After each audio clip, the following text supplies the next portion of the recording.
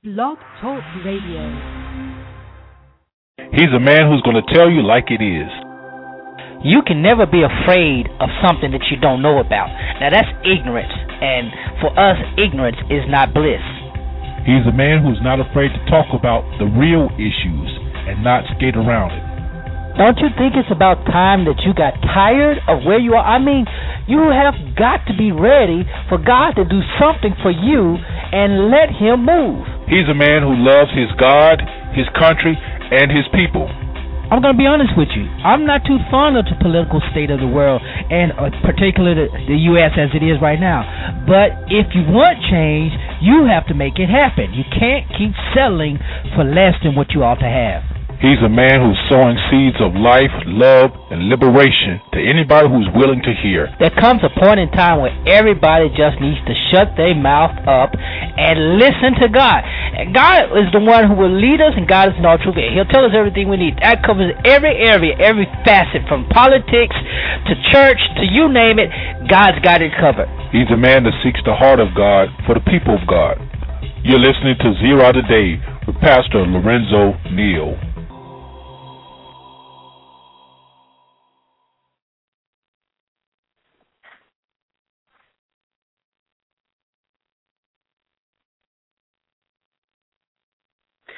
Well, good morning.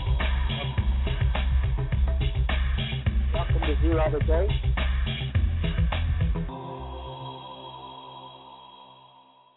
Welcome to Zero Out a Day. I am your humble host, Pastor Lorenzo Neal, hailing from Cajun Land, USA, here to present you with seeds of wisdom, empowerment, and liberation.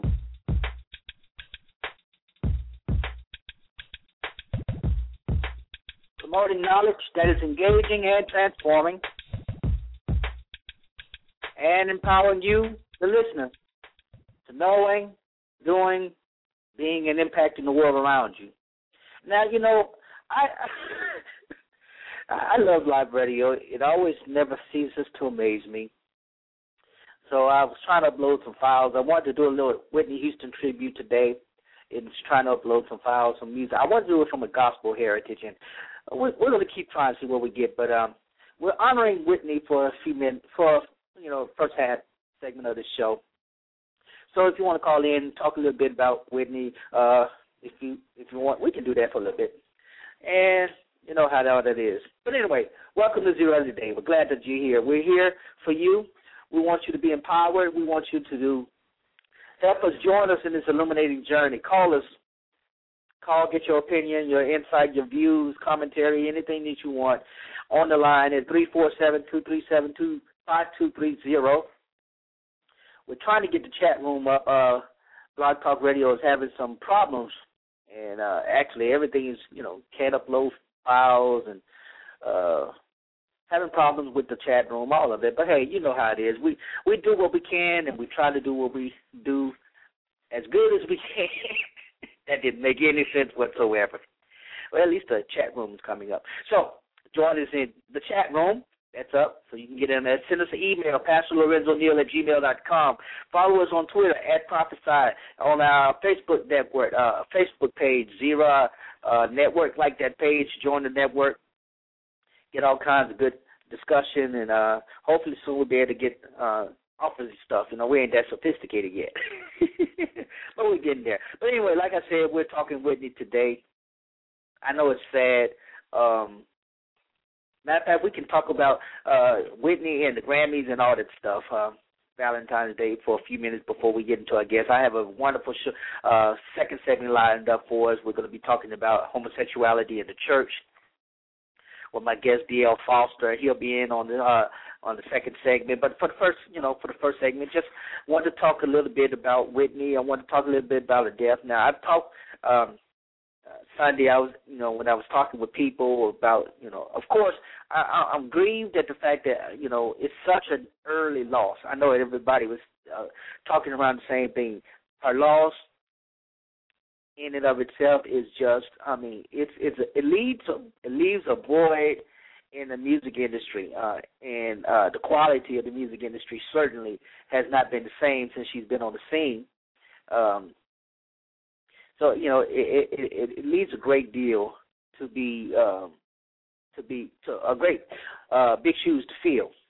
And nobody stepped up to the plate so far, but I'm kind of jumping ahead on that. But call in if you want to share some things about that. But the fact that she passed away with drugs, not drugs, but it was the rumor mill was that there were prescription drugs. Of course, the toxicology report has not been released and probably won't be released from for some weeks, just as in the case of Michael Jackson's passing. It took a while before they got the toxicology report back from the coroner.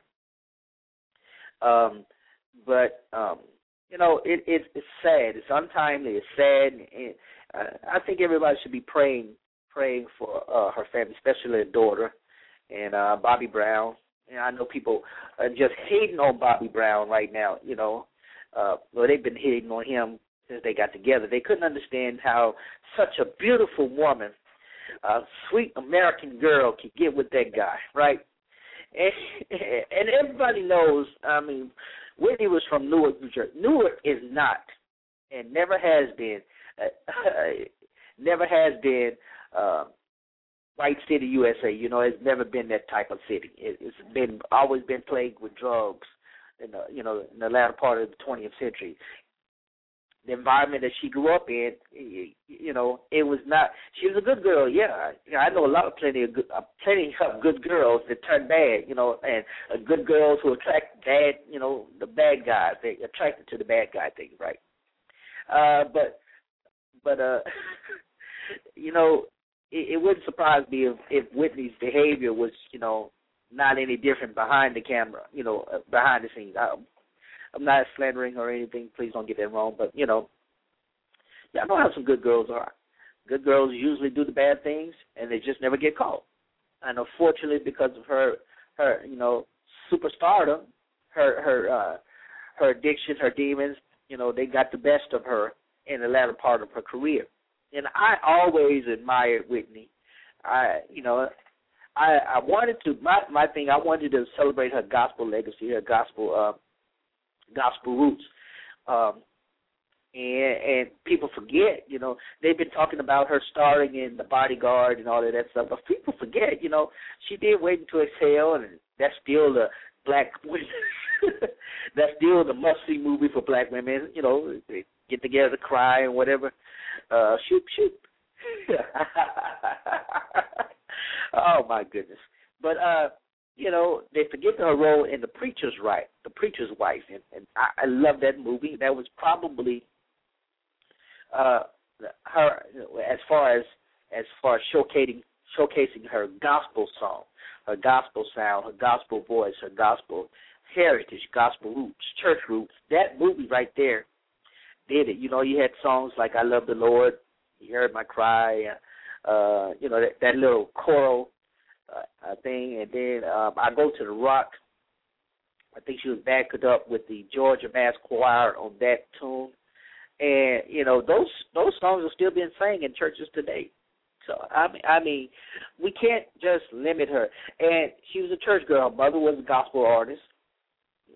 So what is Dionne Warwick? Is Dionne Warwick her aunt or her cousin? I think it's her cousin. Y'all see how uninformed I am. Hey, blame it on the rain. But Dionne Warwick also did some gospel, and she's a good old Baptist singing, good old Baptist girl, good old Baptist singing, style and all of that. So she's going to be missed. And that void, I doubt very seriously if that void can be filled. Now, speaking of that void, all this talk about Whitney. And they did some wonderful tribute. I did listen to Jennifer Hudson's tribute to her as she sang that song. Sang that song. It was so beautiful, it was so moving, and I could tell she put as much emotion into it, probably reminiscing on the loss that she's had in her family and connecting that. But it was wonderfully Jennifer. She pulled it off. That was a good thing. She pulled it off. But the celebrator was hampered a little bit. I think what's the girl named Nicki Minaj took away from the celebration honoring Whitney, and Nicki Minaj. Am I saying it right? Nicki Minaj. Yeah. Okay. So she, her costume, her performance was deemed offensive by some people in the church. Yeah, and I've learned to stop taking these folks so seriously, because largely, the realization is, they're it's expected in the world. They're not expected to do stuff that we like. If they're gonna do anything, it would be it's going to be offensive to us, and people, you might as well just get over it. Sometimes I would not expect Nicki Minaj to to be holy, whatever you want. I don't expect, the exorcism thing that she did was to me is like what what's that other lady named Lady Gaga, when she did that song Judas, I'm in love with Judas, or whatever it was, and again, there was some Christian church who got outraged. There was some who they took offense, and I'm like, just forget about it. That is expected of them, because they're not Christians, or not professing Christians, or maybe not even religious. We don't know, but that's expected of them. And then our kids. Here's the difference between the generation of the traditional, good old fashioned R&B and this generation. The difference is the fact that older R&B was totally in tune with their emotions and the soul, and they could push that out in their voices and in the music. But they were also in tune with the spirit. There was a spirituality that was that accompanied that music. So not only did you feel the sensual, you felt the spiritual. Yeah, but these children, the music industry today is detached from that. There's only the sensual, that's pushed, gratifying the desires of the flesh. That's what's being pushed. And you can't expect that music and those persons who are producing it and performing, you can't expect them to emote a spiritual overarching theme if they're desensitized from that, and that's the problem. In their mind, it's to be mocked. Spirituality is to be mocked, because probably most of the people they come into contact with that are spiritual, they how can I put it? They're out of touch, And when I say out of touch, I'm not talking about it. I'm not talking about with the music or anything like that, but they're out of touch with themselves and the spirit, and so that disconnect translates to the music that you hear. That's why it's easy for them to mock us, and that's why it's easy for them to not, they may admire artists like Whitney and aspire to have a career like them, but there's that great disconnect that will not be achieved. They can't achieve it. They won't be able to achieve it because of the fact that, like I said, Whitney had that connection spiritually early, and it continued throughout her career. It continued throughout her career. It didn't stop just because, of her drug addiction or things like that. Yeah, that affected her voice. It affected her voice deeply. But think about the last album that she released, I Look to You, that single. You could tell she was still emoting in her music. The somberness of the melody and the way she sang it, the reverence that she gave, that you could hear in her voice when she sang it. You don't find that in gospel artists. Not too many gospel artists today. You don't find that in secular artists. It was easy. It was easy for artists back in the day to shift. They could shift from singing secular to gospel easily because of that connection with the spiritual and the sensual. And feel free to chime in. If you know, I want to hear your opinion about that. If I'm off, I'm off. Hey, that's the way. That's what the show's about. So let us know. Chime in the chat room on blogtalkradio.com, and we do have it up. Send me, let us hear what you got to say. But like I said, I wanted to honor Whitney with some of the words, with some of the music that she had, the gospel music that she had, and I was not able to do that. I'm going to take a quick break. And when I come back from the break, we'll talk a little bit more about Whitney and see if we can get some of this music up. And if we can get some of the music up, we'll play some. We'll be back right after this.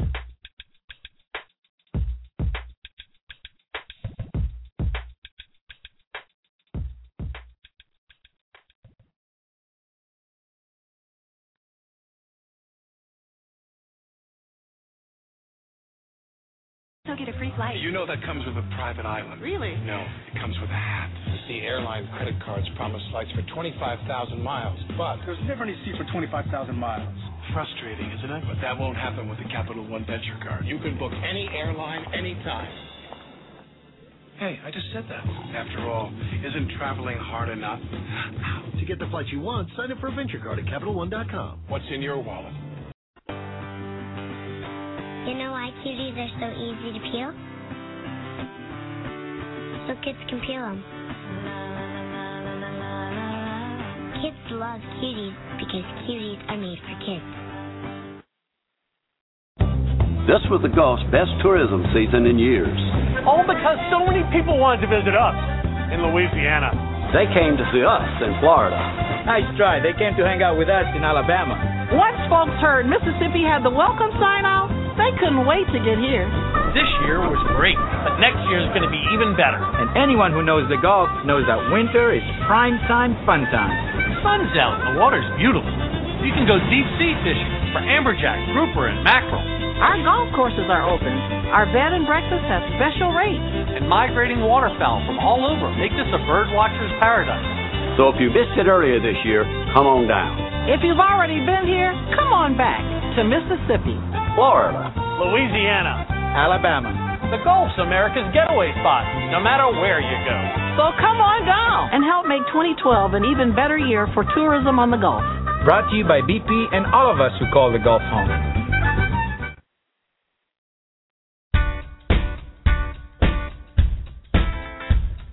I want to be happy each day, but my future right now isn't looking so great. I really want to make more cash, more education is what I'm looking at. A certificate or degree will make me a bigger salary. So now I've got to see which local school's right for me. I went on the internet and found education connection. Used the free service and found the right selection. Now I'm going to school close by, taking classes on my own time. Education connection lets me with the right school for free. Get connected for free. With education connection. Get connected for free. With education connection.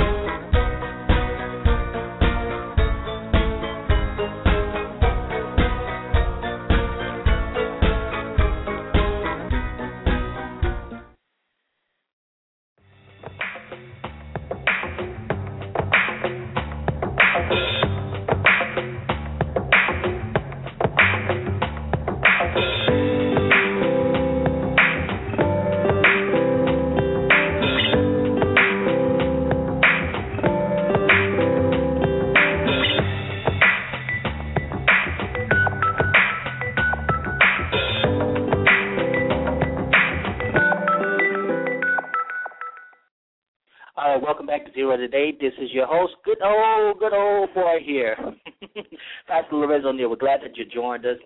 I love doing my show. I get to have some good people on, good topics on to talk about. And in the second segment of the show, we'll be talking with Pastor D.L. Foster out of Atlanta, Georgia. We'll be talking about homosexuality in the church.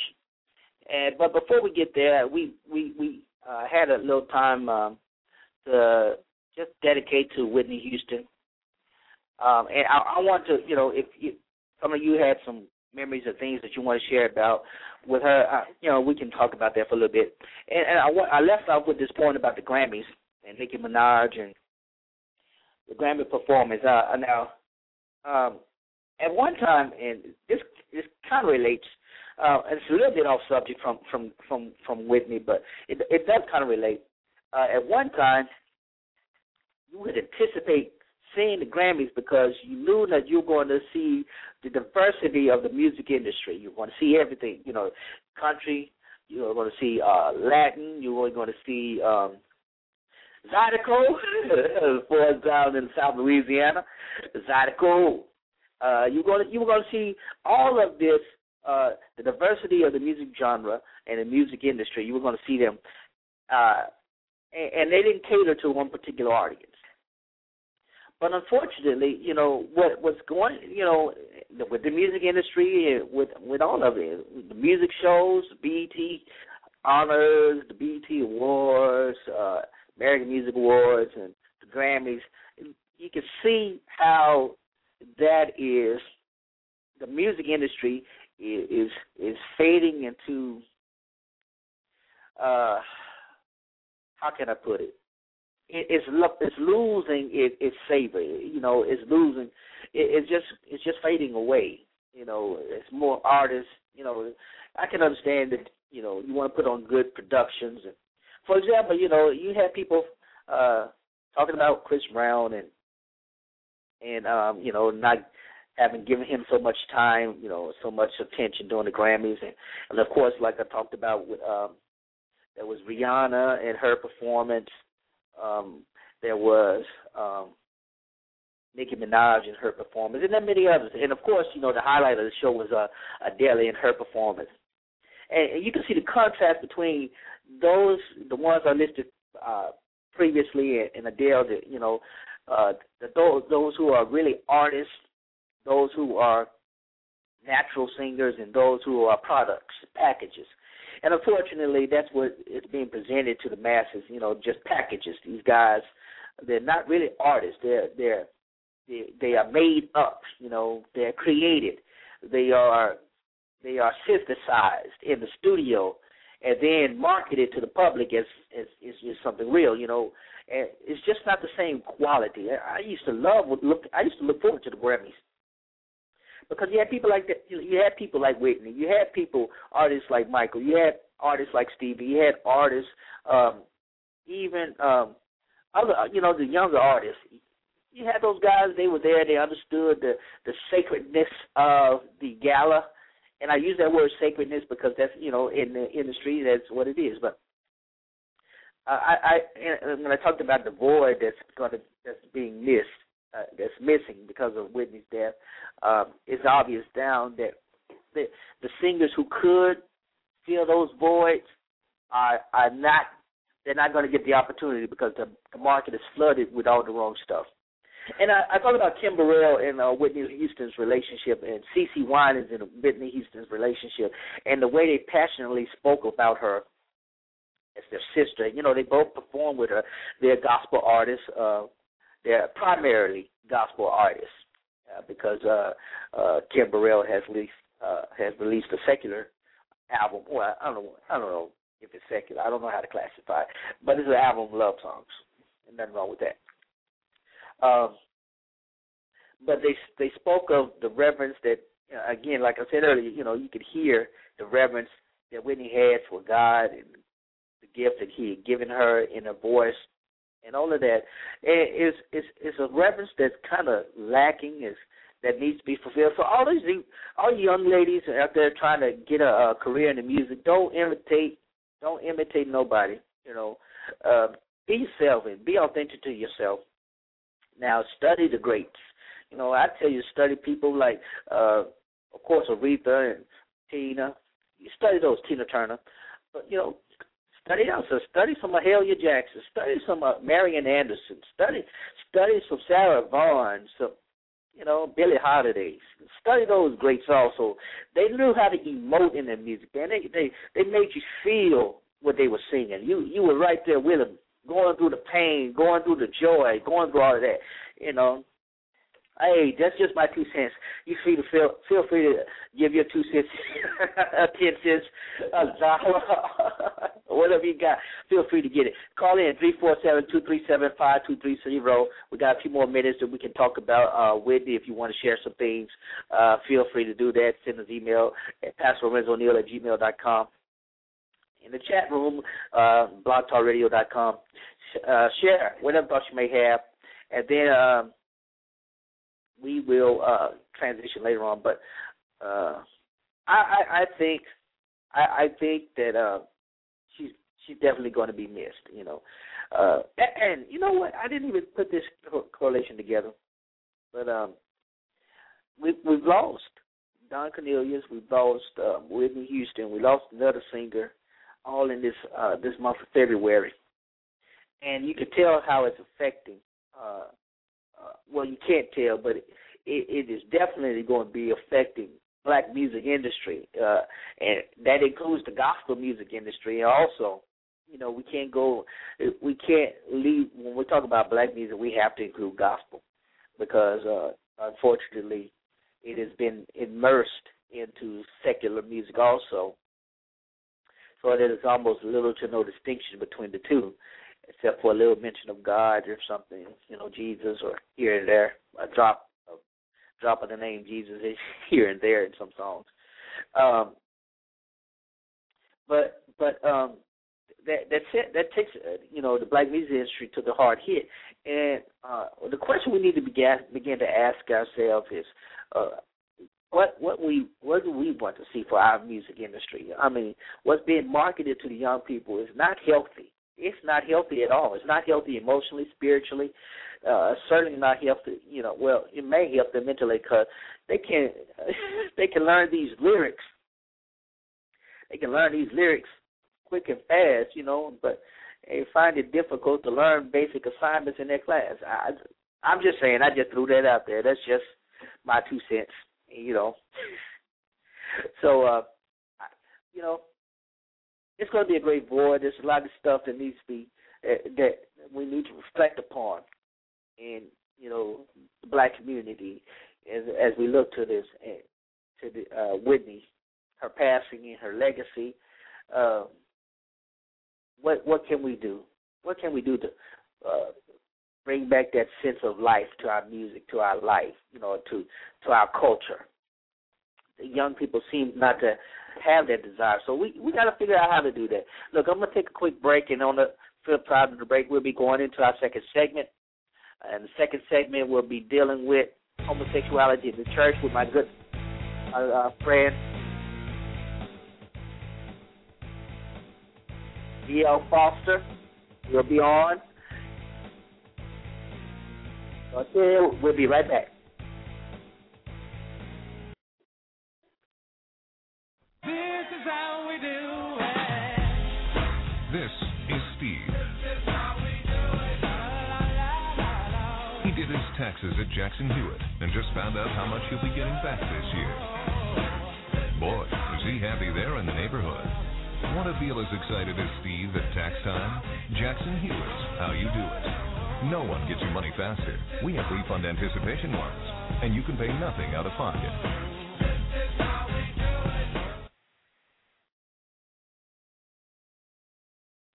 I'm just a bit of residue left behind by some mop. Nobody's taken a shine to me in a long time. Really, I don't need anybody but you. Swiffer attracts dirt. Used mops can push muddy water around. Swiffer WetJet's new upgraded solution helps prevent streaks and residue to reveal more shine than a mop or your money back. You're a fresh Swiffer snapper. It was the best day. It was the best day.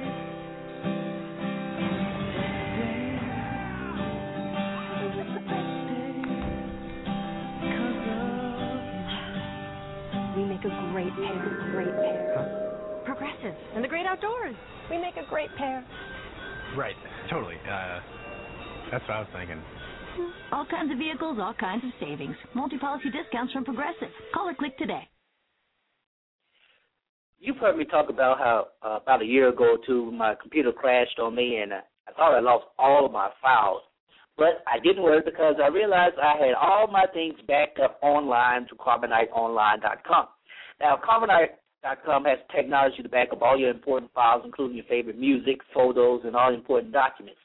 Matter of fact, they're so good, they use the same security technology that's used in e-commerce and online banking, so you know that your files are safe and secure. And here's the thing, they stay on their servers. They're secure 24 hours, 7 days a week. And you don't have to worry about it. You can access your files anywhere from any computer anywhere in the world. And that's a good guarantee.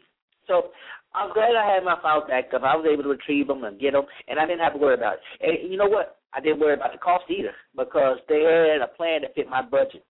Now, here's the good thing for you, my listeners. If you are concerned about losing your files, you want to back up, you might have your jump drive, whatever, but I can tell you, you can use Carbonite.com to back up your files. Matter of fact, if you go to their site today, you can get a 15-day free trial.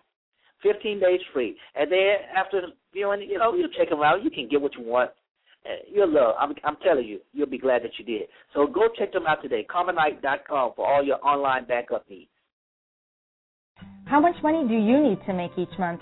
That's the first question we'll ask when you decide to start your own home business through IncomeAtHome.com. As a success coach, I'm here to guide people like Karen, who need to earn serious money from home. We were living payday to payday, and with 4 teenagers at home, we were worried. By the 3rd month, I was banking more than $2,600. After only 18 months, I was consistently earning more than $7,000 a month.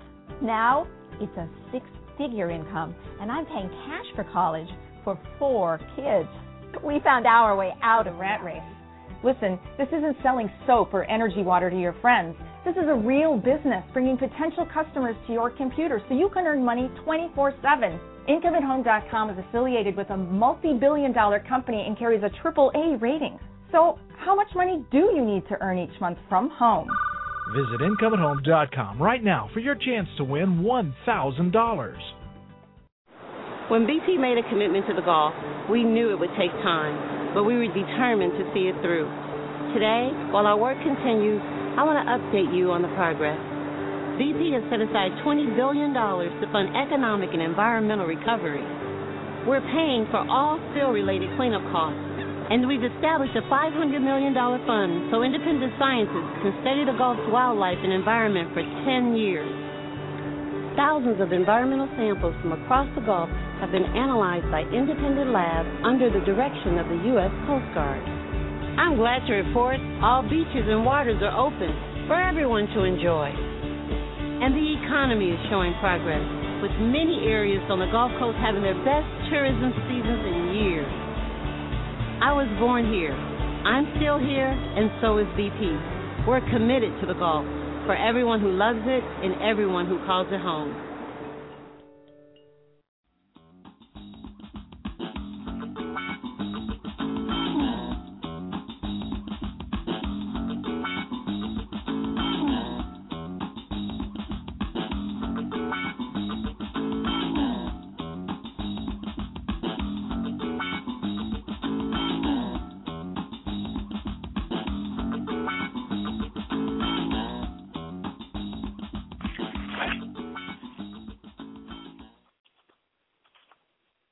All right, welcome back to Zero Today. We're glad that you joined us. This is your host, Pastor Lorenzo Neal. And I tell you, every day is a good day to talk about something controversial. And so today we are in the second half of the segment here, the second segment of the show. We're going to be dealing with a subject that so few people, everybody talks about behind closed doors, but nobody really wants to talk about in public. And those who do talk about it in public, it kind of gets out of hand because it's always a negative argument. And I have on the line with me today to help us discuss about this topic, Pastor D.L. Foster of Atlanta, Georgia, and we're going to be talking about homosexuality in the church. Pastor Foster, are you there? Yes, sir. God bless you, man of God. Doing well. All right. I'm glad that you have us. I'm glad that you're here. And I spent the first half of the show talking about Whitney Houston and kind of rambling a little bit more about the the music industry and Nicki Minaj and all that stuff. But and I talked about this void that's kind of left at Whitney's passing, but it's actually a sign of the cultural breakdown that's happening in our country, and of course, a great deal of that breakdown is being promoted and is actually being pushed by the gay and lesbian community. And I, before folks start saying this, now I have great deal of respect for those who are homosexuals, but I cannot stand, and I've said this publicly, it's going on here, I cannot stand their agenda. I believe their agenda is counterproductive to, first of all, the kingdom of God, and, of course, the church, but also to society.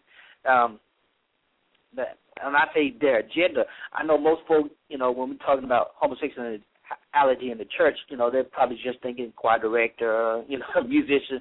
But behind the scenes, there's this big, there's this large group. They're lobbyists. They have a strong arm. And so, but anyway, we'll get into that later. But I want to welcome to the show Pastor D.L. Foster, and welcome to the show, sir. Thank you, Pastor Neil. God bless you, man, and thank you so much for having me back on your show again. Well, I'm glad that you're back on the show, and we talked about this once before, and it was it was well received. A lot of people had a lot of questions, and the way we approached it was different. This is not intended to be confrontational. Unfortunately, it always ends up being confrontational because the people, a lot of times the people just it's offensive because they just don't want to deal with it. Would you say that? Mm-hmm. Yeah, well, the truth is controversial. And guess what? We did not create the controversy. God himself created it by stating his own standards of right and wrong, his own his own command to us to make a difference between what is clean and unclean, what is holy and unholy. That was a charge that he gave to us. And by upholding our Father's standards, if it causes controversy, if it causes people to, to dislike us or hate us or whatever that might be, then I consider it as part of the package of my calling as a minister of the gospel. All right. And I'm sorry, for those who are listening, Pastor Foster, he's not only a pastor, but he's also the founder and executive director of Witness Freedom Ministries. And I want you to tell us a little bit about you, and for our new listeners who, catching up, tell us a little bit about you, your connection to the topic we're discussing, and Witness Freedom Ministries. Yes, sir. Well, thank you so much. I love educating people about the issue of homosexuality, not just from a political or social view, but from a kingdom perspective, which is that God, through Jesus Christ, came here to reconcile this world back to himself. And by the blood that he shed, all people, homosexuals, and anyone else can be delivered, set free, and live a life of holiness by virtue of the blood of Jesus Christ. And that is what Witness Ministries is about. It's about the word of our testimony, as it says in Revelation 12:11, and they overcame him by the blood of the Lamb and by the word of their testimony, because they loved not their lives unto the death. And I take that as my theme scripture. I share my testimony of being delivered from homosexuality almost 22 years ago. As a man who was conflicted about his sexuality and eventually went into living his life as a homosexual man for 11 years, and then finding out that I was living apart from Jesus Christ, and it's a terrible existence. Even though I enjoyed the pleasures of sin for a season, God showed me that I needed him more than I needed anything else in this world. And I'm so thankful that on April 12, 1990, I believed the report of the Lord, and I accepted his offer to have relationship with him. And it's been a wonderful journey that I do not regret 1 second of. And so my mission today is to tell other people who are held captive by their sexuality, their emotions, by the issues of life, that Jesus Christ came to set you, them, us free. And you can't be free on today if you believe the report of the Lord. Wow, that's an awesome testimony. The fact that you were delivered from homosexuality, and now your ministry is in a like manner, bringing that wisdom and that education and that power to others so they too can be free. Now, how do you argue? How do you argue with those who say that they're born that way, and those who say that God, God is not delivering them from that? Well, if you cannot believe, you cannot receive. And so at some point there has to be a separation from individuals who don't want to receive that, don't want to believe that. But if you can believe, Jesus said this best. He said, if you can't just believe, if you can just believe, with God all things are possible. So for individuals who don't believe they can be delivered or don't believe that it's possible, I have to leave them to themselves. You can lead a horse to water, but you can't make them drink. I'm not calling anybody a horseman. I'm just using an analogy. So we are charged, Pastor Neil, and you know this as a pastor, we are charged to preach truth. And people's response to the truth is not my responsibility. That's between them and God. If they reject the truth, then they have to also understand that the rejection of truth comes with consequences. Okay, and the acceptance of God's truth comes with blessings. And so that's why we cannot dilute this message. We cannot, as a young friend of mine said, we can't Photoshop the truth. We have to put it out as God said it. And he knows the reason why he says things the way he says them. So for me, when I come in contact with people who say, well, hey, I'm born that way. There's no way I can change. I don't believe what you're saying. You're lying. Hey, I part company and let them go, because I can't make them believe anything. But for the individuals who says, like the man in the Bible told Jesus, Lord, help my unbelief. Hey, I'm there with you. You know what I'm saying? Because at one time in my life, I struggled to believe, could I be free? Was this really for me? I didn't know anybody else who had been free from homosexuality. So in my mind, I had no blueprint, no role model. But the Lord let me know with his own, intervention in my life that, yes, freedom is for you. Freedom is for anybody who desires it. And I'm going to tell you something, Pastor. Any slave wants to be free. The struggle for freedom. You understand what I'm saying? The struggle for freedom is something any person can understand. And this is why Jesus came, so that we could be free. He said that in John 8, that he whom the Son sets free is free indeed. And that's the message I'm preaching today. Let every captive go free. Let every slave who does not want to be a slave, you can get off that plantation of the devil's plantation, and today you can go free. Now, I don't understand what's so wrong about that message, unless the slave masters want to keep folk on the plantation. But I am anti-slave master myself. Okay. So let's get right into the bulk of this. We know that there are homosexuals in the church. Well, yes. I mean, it's an open secret. Yeah, it's an open secret that there are homosexuals in the church. And you talk about slave masters. Would you consider some pastors who allow these individuals, in their music ministry or in their pulpits, or now in their own churches? How should a pastor deal with these people? What type of approach they use? And then we're going to talk about hate, and I want to get into that hate and bullying topic later. But how should a pastor address that? Okay, it seems like you're asking me two questions. First of all, are you asking me if I agree that there are homosexuals in the church and it's an open secret? No, I'm not. Okay. That's a statement. We know that. Okay. That's a fact. All right. No, so we don't need to discuss that one.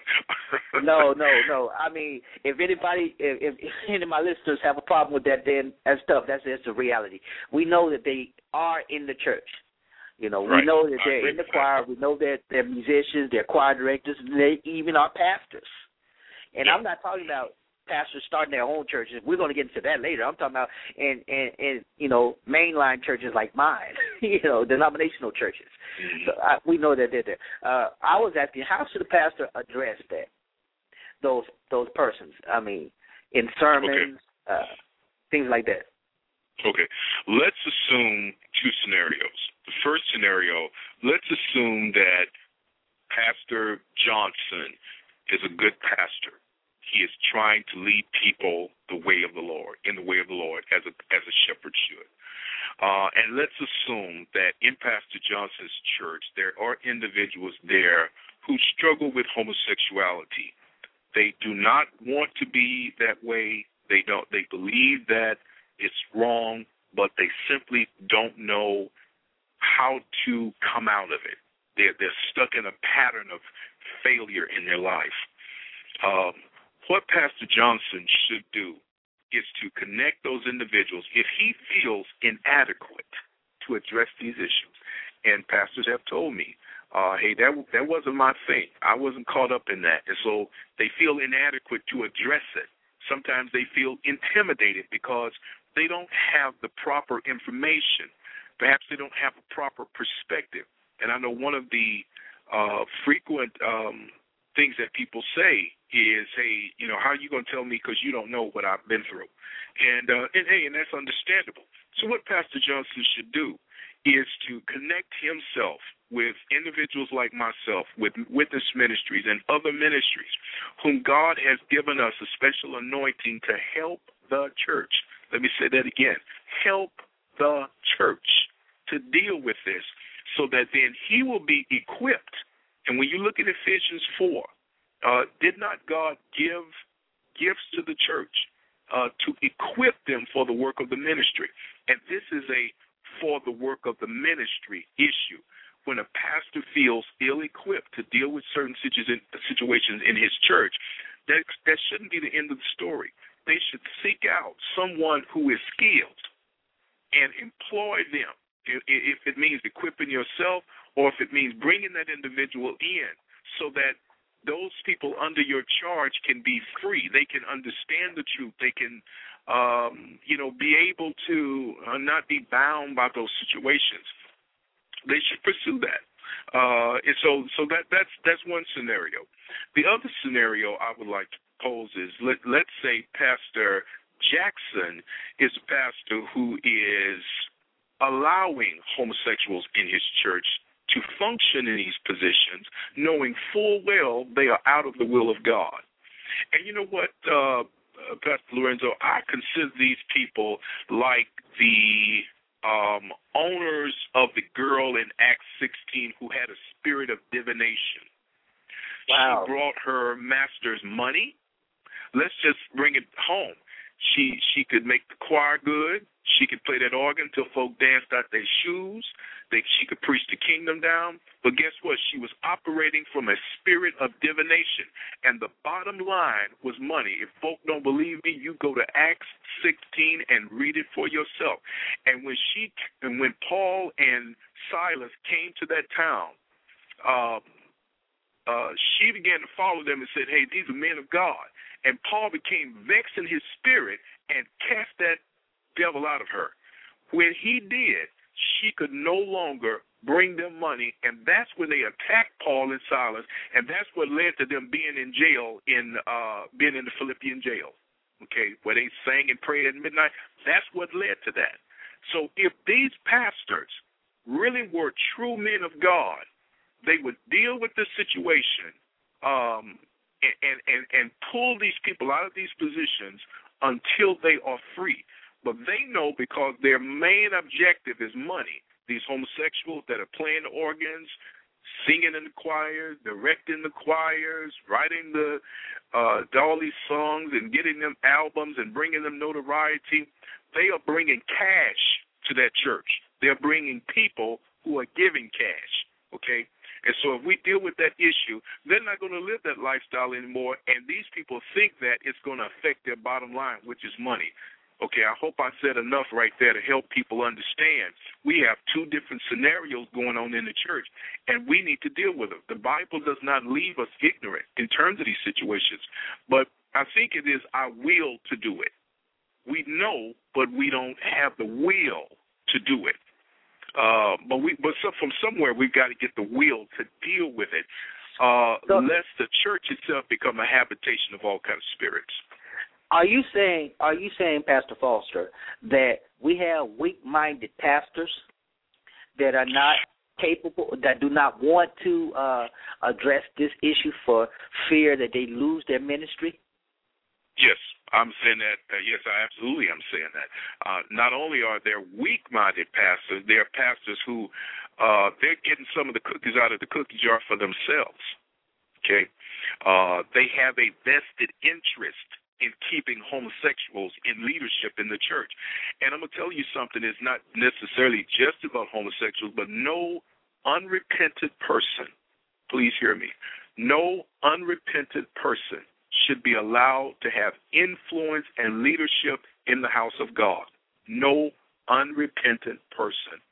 Okay? That means it's a person who says, yeah, I'm gay, and Jesus loved me anyway, and you don't think there's nothing wrong with it. That's the kind of person I'm talking about. I'm not talking about a person who struggles with the issue, but they're seeking deliverance. Okay?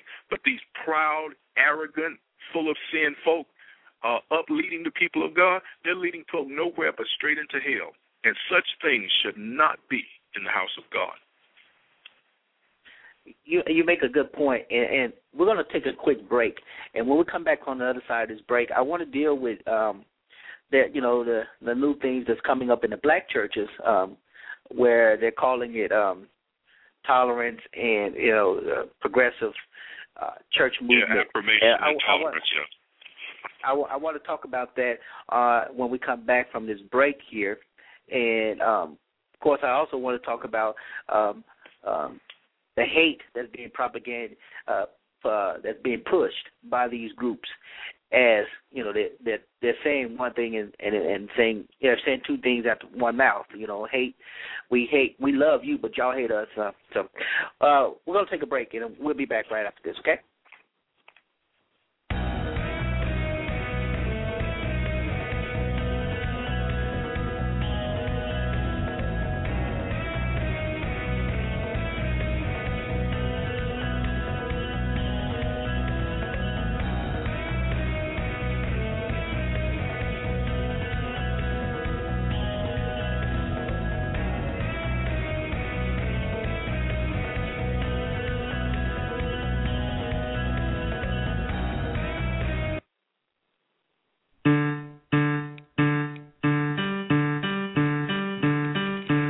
Shocked how much data you use in a month. Email, status updates, finding your way, uploading photos, downloading an app, and another app. Kilobytes, megabytes, gigabytes, all stacking up until you reach your limit. And what happens if you go over? With Sprint, you don't have to worry. Only Sprint offers truly unlimited data.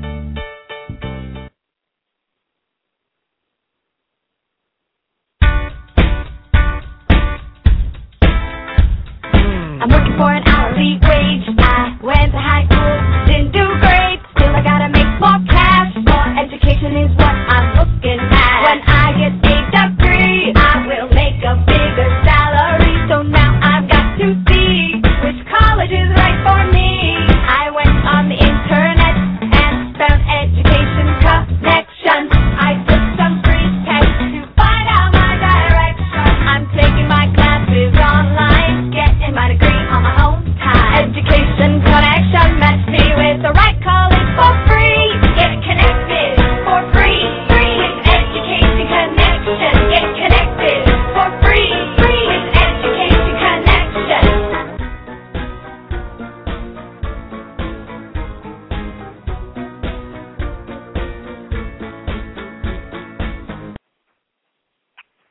Wow, it's really coming together.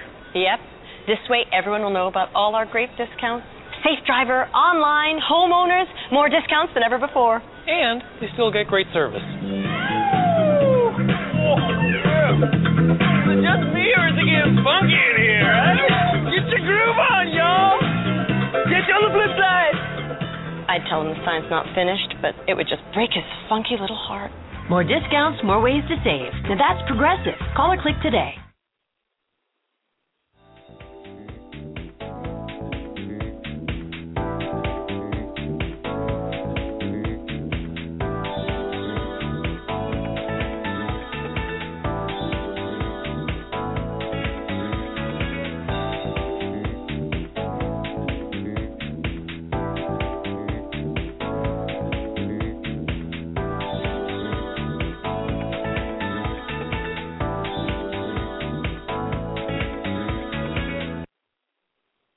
All right, welcome back to Zero Today. This is your host, Lorenzo Neal, and I have with me my guest, Pastor D.L. Foster, Executive Director of Freedom Witness Ministries out of Atlanta. He's a commentator, he's a teacher, he's a pastor, he's an author. And I want you to talk a little bit about your book later on, too. But we're talking about homosexuality in the church. And right before the break, you were talking about the weak pastors and the pastors who allow those who are unrepentant to stay in places of leadership because it brings them money and it safeguards their ministry. But what about this new thing that's coming up in the black church? There's a church in Atlanta, I'm sure you're familiar with, Vision Church, and it calls itself a progressive, tolerant, inclusive church. But those are code words. For those of you who don't know, those words are code words for homosexual. You know, they homosexual, same-sex embracing. You know, they take those in. Tell us a little bit about this that's coming up, this trend that's coming up in the church. And there's also, if I understand it correctly, there's a whole new fellowship that's bringing around this also. So tell us a little bit about that. Well, your listeners and should understand that this did not start overnight. It's my opinion that the church has been asleep for quite some time. We've had our conferences, retreats, parties, meetings, et cetera, and we have been blind to what the enemy is doing in our midst. And this false church that has sprung up, the gay church, and you're right, those words, affirmation, sexual affectation, tolerance, all of those are euphemisms that lead to homosexuality. The gay church right now is under a massive makeover campaign. What they have understood, particularly from blogs like mine, GCM Watch, Gay Christian Movement Watch, they have understood that we have put a negative tag on the word homosexuality, and they don't want it. What they want to do is deceive people into their churches to where they can say, hey, our church is not a homosexual church. See, look at these three people. They're not homosexual. But the truth is that anytime you subject yourself under the authority of an openly homosexual man or woman, you yourself become partaker of their sins according to Romans 1:32. Okay, and so it's just like the enemy to always disguise himself. Satan will never show you his true self. He tries to disguise himself in everything he does. As a matter of fact, it says in Corinthians that he will even disguise himself as an angel of light and his ministers as ministers of righteousness. So our job is to expose the unfruitful works of darkness so that people are not deceived. Deception is a serious, serious thing. And I don't believe anybody wants to be deceived. I mean, if somebody was taking money out of your bank account, and you found out about it, would you just let it go on? If somebody was lying to you about what you had, nobody would do that. They would want to know the truth. And when it comes to God's church and these people using the cloak of righteousness, the cloak of spirituality, what they're doing is moving a Trojan horse virus into the heart of the church, because the devil's desire from the beginning has been to kill, to steal, and destroy. And he is using homosexuality. Please hear me. He is using homosexuality as his weapon of choice. People say, why do you talk about this issue? Because the devil has made it his weapon of choice against the church. And so we have to be like the men of Issachar who understood the times and knew what Israel ought to do. Some people have gay burnout. They don't want to talk about it. They don't want to hear about it. And I can understand that. Sometimes I get gay burnout too. I just get sick of even thinking about it. But our charge from God is to warn the people of God. Jesus himself said, beware false prophets, for they come to you in sheep's clothing, but inwardly they are ravenous wolves.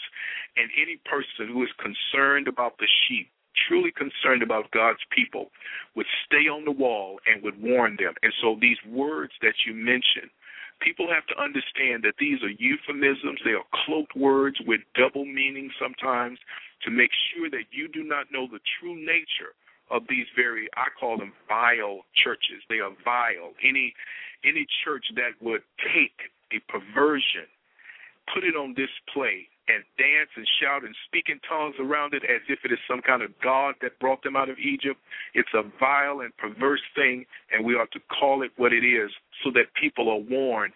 Now, if you go, prancing over there and hook up with it and you know what's up, hey, that's on you. But for those who are immature in the faith, for those who are seeking the will of the Lord to live in a way that God is pleased, then we warn. So that is what I believe about this entire issue. And as you can see with that, I think there was the Lexi show put out this video of her interview with this, which is very ironic that they would call themselves the Vision Church. Yes. When they are spiritually blind. But in that, again, it's just like the devil. But anyway, Lexi, to her shame, put these individuals on display as if there was nothing wrong with what they were doing, and it was nothing but a parade of flesh and emotions.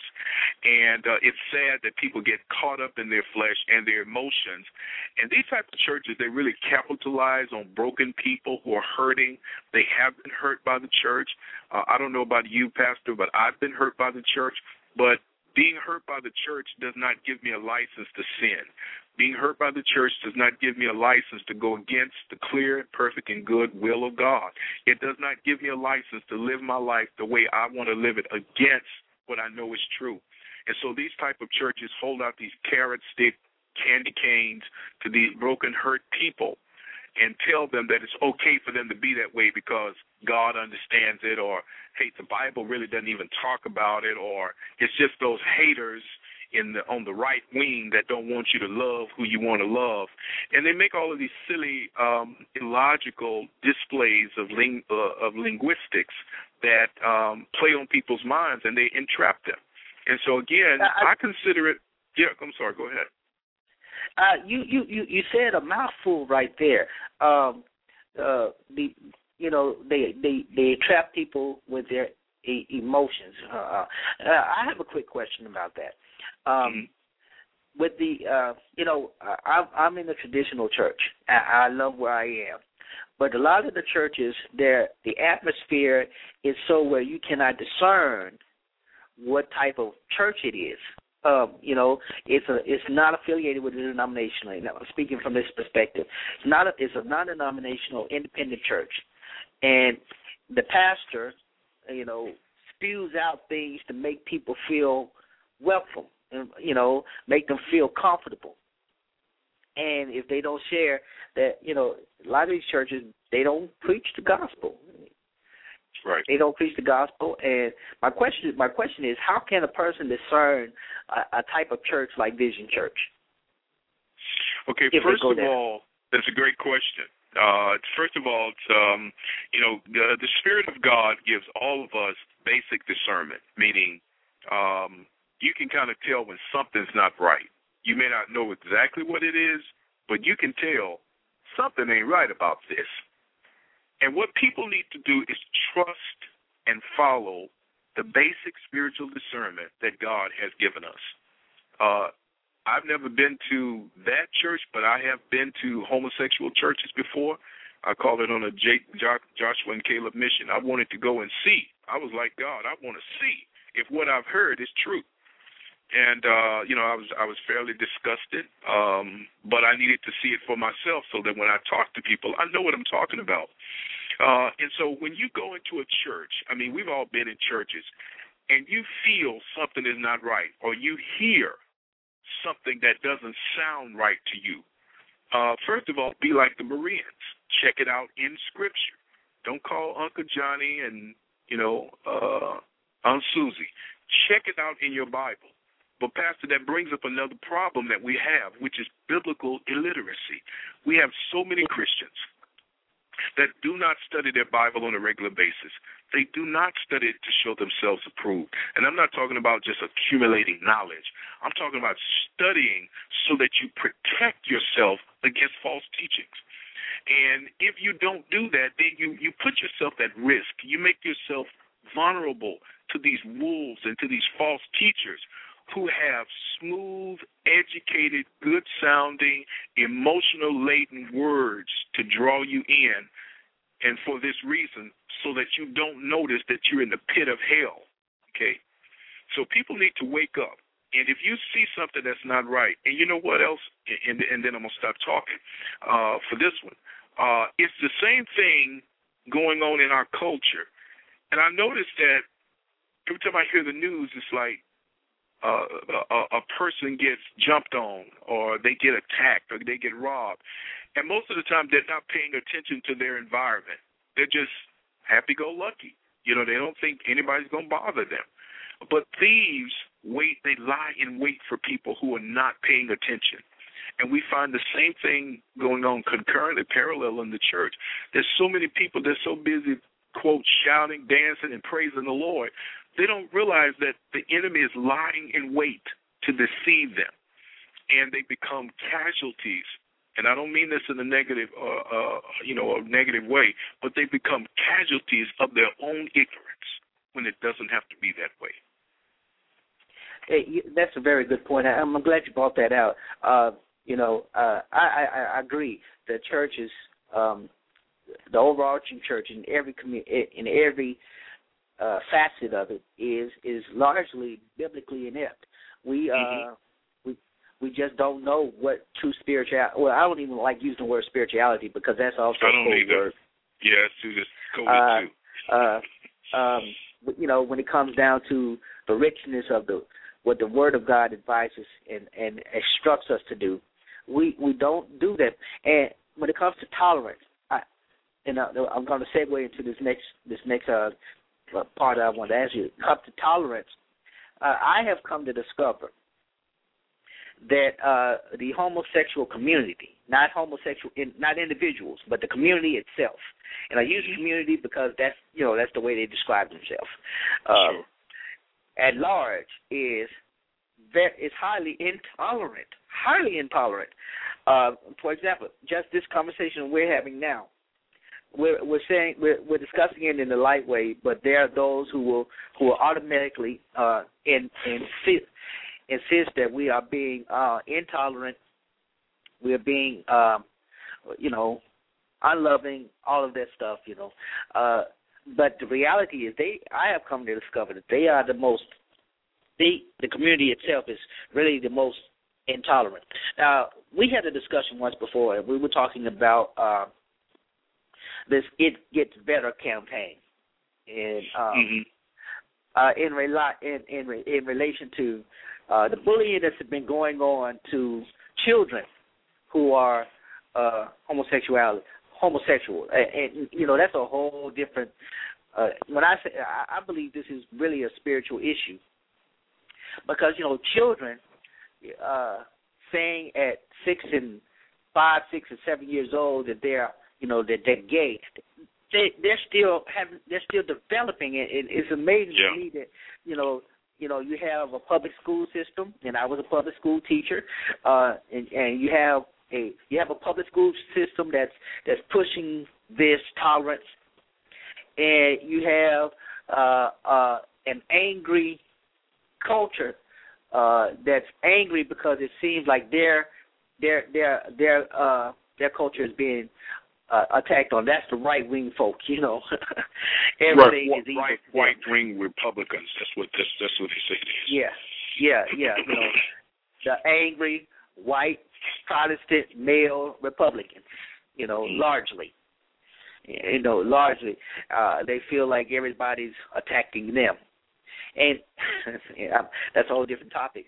But these areas are pushing this thing, and it leads to a different retaliation from them. Whereas those of us who want to embrace them and love them and love them out of their condition into what God really has for them, we are being assailed upon as being intolerant, angry, you know, same thing. But let's talk about this. Who's the bigger bully? In the church and outside of the church? Are the homosexuals really the bullies? Are they really, you know, do they have such a strong arm on the black church right now that we can't move forward? That's my question. Do you think that? Yeah. Yeah, well, you know, this is something that probably everybody should be, everybody with a child, or even if you don't have a child, you care about children, you should be concerned about this. So I'm 50 years old, and there were bullies in my school when I was a kid, you know what I'm saying? And they didn't bully me or anybody else because we said we were gay or wasn't gay. That's just bullies. Bullies do that. You know, and I never forget this when I was in third, fourth, fifth grade. One of those. Been a while. We had a bully in our class, and one day we were out on the playground, and my mom had just bought me a brand new corduroy coat with a little fake fur around the top. And it had been raining that day, but we were out on the playground, and that day this bully decided he was going to pick on one of my friends. And you know, Pastor, I had just had enough of it. And so I stepped in, and, you know, I started a fight with him. And I messed that new coat up my mama bought me. She was so mad at me, but I messed that coat up. And I punched him in his nose. And you know what? He became a very good friend of mine. And I tell my kids, listen, don't you ever start nothing with nobody. And don't you run to no fight. But if somebody attacks you, you need to know to defend yourself. And your dad is always going to be on your side. You know, you hit that bully in his nose and let him know that you're not going to stand for that. And they'll leave you alone. But now it's interesting that my youngest son tells me that the school tells them they can't even defend themselves. Basically, you have to let the person beat you up, and then you're in the clear. Okay, but what if they knock his teeth out? What if they injure his eye where he can't see again? I think every person should have the right to defend themselves against bullies. Now, to the issue of the gay activists, yes, they are the new bullies. You know, they are the new playground bullies. They are bullying everyone who doesn't disagree with them because they now have the media. They're now the media hallway patrols. Okay, so they can bully us into not saying anything, or, you know, as the situation was with Roland Martin, you know, get you fired from your job. There have been lots of people who have been fired simply by expressing their opinion apart from their job about this issue. And this has sent a chilling effect throughout the professional community, because now, unless you toe the line and either affirm homosexual people, the message is you better keep your mouth shut. You understand what I'm saying? That's the same sort of situation they put Daniel in. They said, we're going to set this up. We're going to make it so that we're going to make laws so that if anybody do anything outside of what this law says, we got them. They knew Daniel wasn't going to comply. They set it up. You all know it. Daniel ends up in the lion's den. We as Christians are going to have to understand that we are on an inevitable clash. We're on an inevitable course. The God of this world and his truth is on an inevitable clash with the God of this. God is on an inevitable clash with Satan, the God of this world, and his false truth, if I can say it like that. And there's no way around it. Some people try to avoid fights. This is one that you cannot say, well, hey, I ain't got no dog in this fight. Trust me. It's either going to get you one way or another. And my resolve is to stand firm on the word of God. And guess what? Some of us may end up in the lion's den. Some of us may end up in prison. Some of us may have to give up our lives for the sake of the gospel. But we'd be in good company because many have done it before us. I mean, you look at Dr. King, who was in prison, was jailed. They tried to kill him many times. But he believed in what he had been called to do. And I don't understand now what's up with all the punking out. You know, I mean, if we believe God, we get in our churches, we do all of this. I call it like a dog behind the dog that used to bark real bad behind the fence, but when you open the gate, they wouldn't come out. That's the way a lot of preachers do today. They preach real hard against homosexuality while they got their amen corner. But you put them out there in society where these homosexuals will fight hard against them, they won't say a word. We got to change that.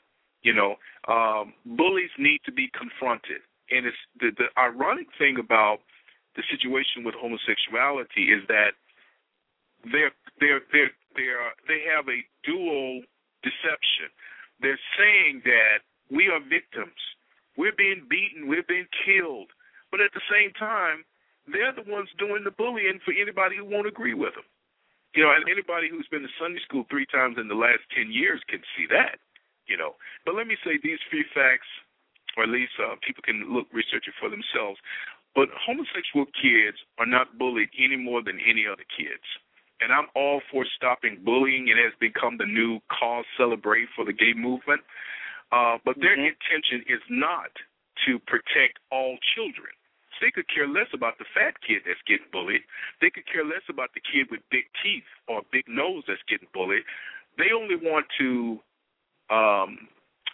support those who are, you know, getting bullied because of the perceived homosexuality.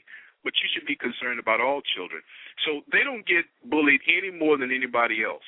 And the whole part of this is, you know, we have to understand who is behind this. Satan wants to make homosexuality normal in the eyes of the people.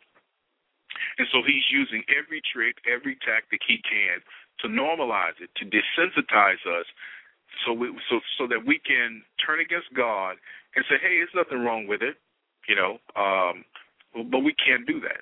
And I certainly won't be a part of that crowd. But I do abhor any kind of violence against any person. But I tell you what, God gave me the right to defend myself, and I'm definitely going to use it if somebody comes against me. Okay, we have a caller out of Dallas. We're going to take this call real quick. Hello, caller, you on the air? Yes. Can you hear me? Yeah, go ahead. Yes, we can. Okay. I think it's more of a statement because I see it a lot out here where I live at, and homosexuality is accepted out here, as you were saying, through the schools and everything. But, you know, I'm just saying that when is the real church, not just one individual, because one person can't make a difference. It's going to take everyone that say they are child or children of God to stand up on their spiritual legs and say we're not going to stand for this anymore, and that they're going to stand for truth. And like you say, a lot of Christians do hide behind God. I mean, they're not living the life that they talk about. They're not living the life out here that, you know, that is in the Bible. And my thing is that the only way that I feel that things will be able to change if we start speaking truth about any and every subject and take that subject at the root. You know, as a serpent, you know, when you kill, you got to take it at the head. Well, as the subject of homosexuality, as you see it, you know, I take it upon myself to tell kids, you know, that's not right. And they'll ask me why, and I'll tell them why. Now, I don't tell them of my perception. I take them to the Word of God and tell them why. And I tell them in a loving way, because if you come to them in a negative way, that's the way they're going to take it. So I think that we as Christians, children of God, that we need to speak up. The church needs to speak up because it's going rampant in the church a lot, homosexuality, and it's like it's okay you that way. God understands, and that's not right. God does not understand because that's abomination to God. God did not create man to be with man and woman to be with woman. You know, he created man and woman. So that was just what I wanted to say about it, because you answered a lot of things that I had questions about, and you made statements that I would have made, but that's one thing I want to get out there for the listeners, that those Christians, dotted people said some people have a closet religion. Well, we need to get out the closet and come out and stand firm, because, God's word says, if God be for us, who could be against us? So why are the Christians being so afraid to speak up on what God said is not good, And that's all I have to say. All right. Appreciate the call. Thank you again. Yes. Dr. Foster, she did make a good thing, especially about the closet, closet Christians, and about truth. Now, here's my thing, when she talks about truth, they are armed with Scripture, and they're armed with Scripture in a way that they could use Scripture, the very same Scripture that, we're familiar with, that we use to argue against homosexuality. They can use that and say that no, it was not intended that way, and it kind of like disarms that argument. How can believers, with love and with sincerity and with authority, how can we confront those who are the bullies? And without backing down, how can we confront them? I know the Word of God is there, it's quick, it's powerful, but when they have the very same weapon and they use that to disarm, what then do you do? Mm-hmm. Well, I agree with the sister on several points. The fact that, the church feels intimidated is a sign that we don't know God. You tell me where in Scripture God has ever been intimidated by anybody. There have been thousands that have amassed against his people. You remember the story with Jehoshaphat, and they sent out the praises, and God slew all the enemies. And there's their place with Gideon where he caused the enemy to be so frightened they fought against themselves. There's another place he sent one angel and slew 186,000 soldiers. One angel. And I don't understand how a church who proclaims to know God could be intimidated by anything. David said in Psalm 27:1, the Lord is my light and my salvation. Whom shall I fear? We need to get back to being not afraid. Okay? And this whole situation about having to prove that we love people, I'm just really through with that, because I do love everybody. If I don't love everybody, to hell, I will go with the same folk that I'm saying I don't love. So, yes, I love everybody. Now, can we get to the truth? And don't let people get you involved in what I call straw man or argumentation, where they create these sidebar accusations to draw you away from the real issue. The real issue is what God said. The real issue has always been what God said. The real issue is not has the church been homophobic.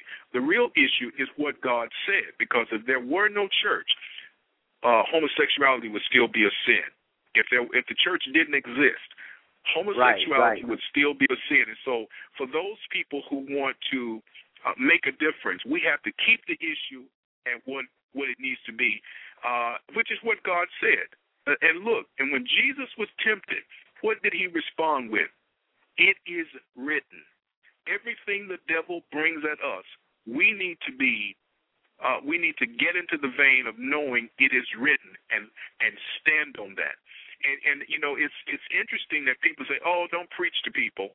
Well, why not? That's what God chose. God chose preaching, to save. But we people say, "Oh, don't preach at people. I don't want to be preachy." Well, we better get back to preaching. Preaching is what saves. And so the enemy is trying all kinds of different tactics to move us away from the prime imperative, what God has said. Everything hinges. Look at what the situation in the Garden of Eden. The devil said to Eve, "Has God not said?" Even the devil recognizes the power of what our Father has said. And this whole issue about homosexuality, my brother, is an issue of identity. And so we have to get back to the word of the Lord. But again, it raises that issue about this severe case of biblical illiteracy that exists in the church today. People know gospel songs better than they know the Word of God. They can quote all kinds of philosophical people, but they act like they don't, when it comes to the Word of God, we get all of this stammering. Why don't we get back to God's Word? That is what's important. That is both our protector and our weapon. And so for anybody who says, well, hey, what should I do? First thing you need to do is get back in the Word, okay, for yourself, so you can know for yourself this truth that we speak and be confident when you speak the truth in love.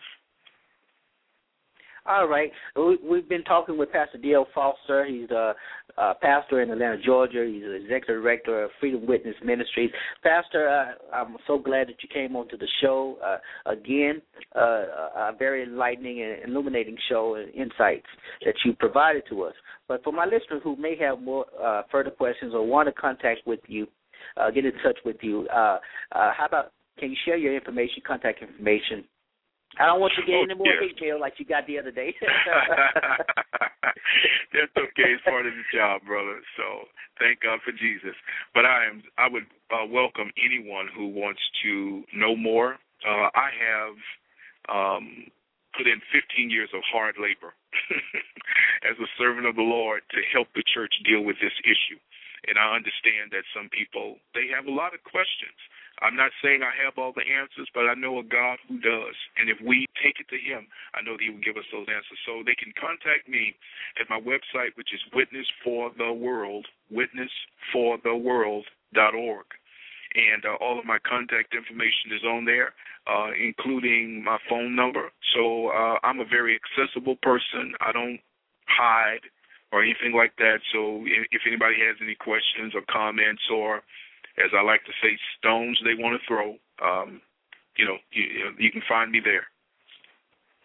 And in closing, as we get ready to close out the show, can we be empowered as Christians to stand up against this homosexual challenge without putting ourselves in jeopardy and without losing the church? And when I say, well, I guess we can't lose the church because it's Christ, but without losing our faith in Christ and in His Word. What do you say? Give us some parting words to empower the listeners. Yeah, I understand what you're saying. One scripture that truly empowers me is from Daniel 11:32, the last part. And he says, the people that know their God shall be strong and do exploits. And I would encourage any person, know God, because our strength comes from him. In our weakness, he is made strong. And we're up against a formidable enemy.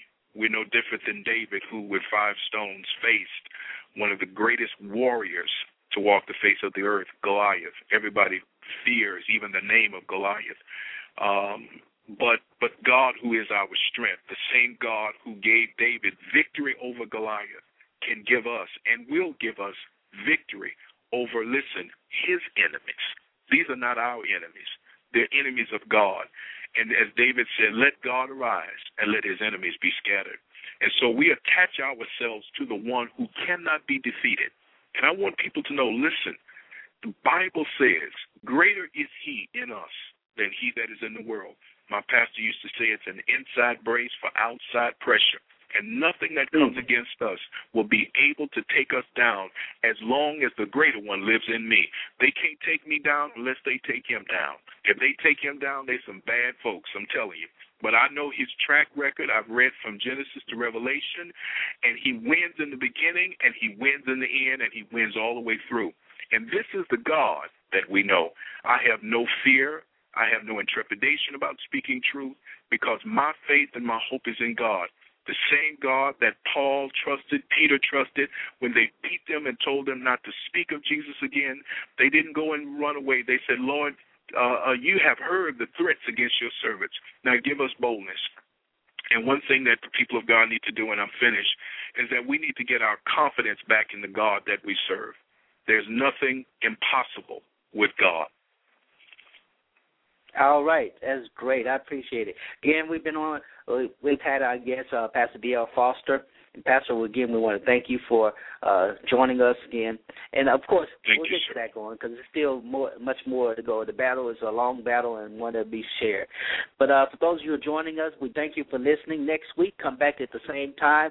Our guest will be Memory Begasa. She's an author and Christian speaker and motivator from Zimbabwe, a native of Zimbabwe. She'll be joining us next week.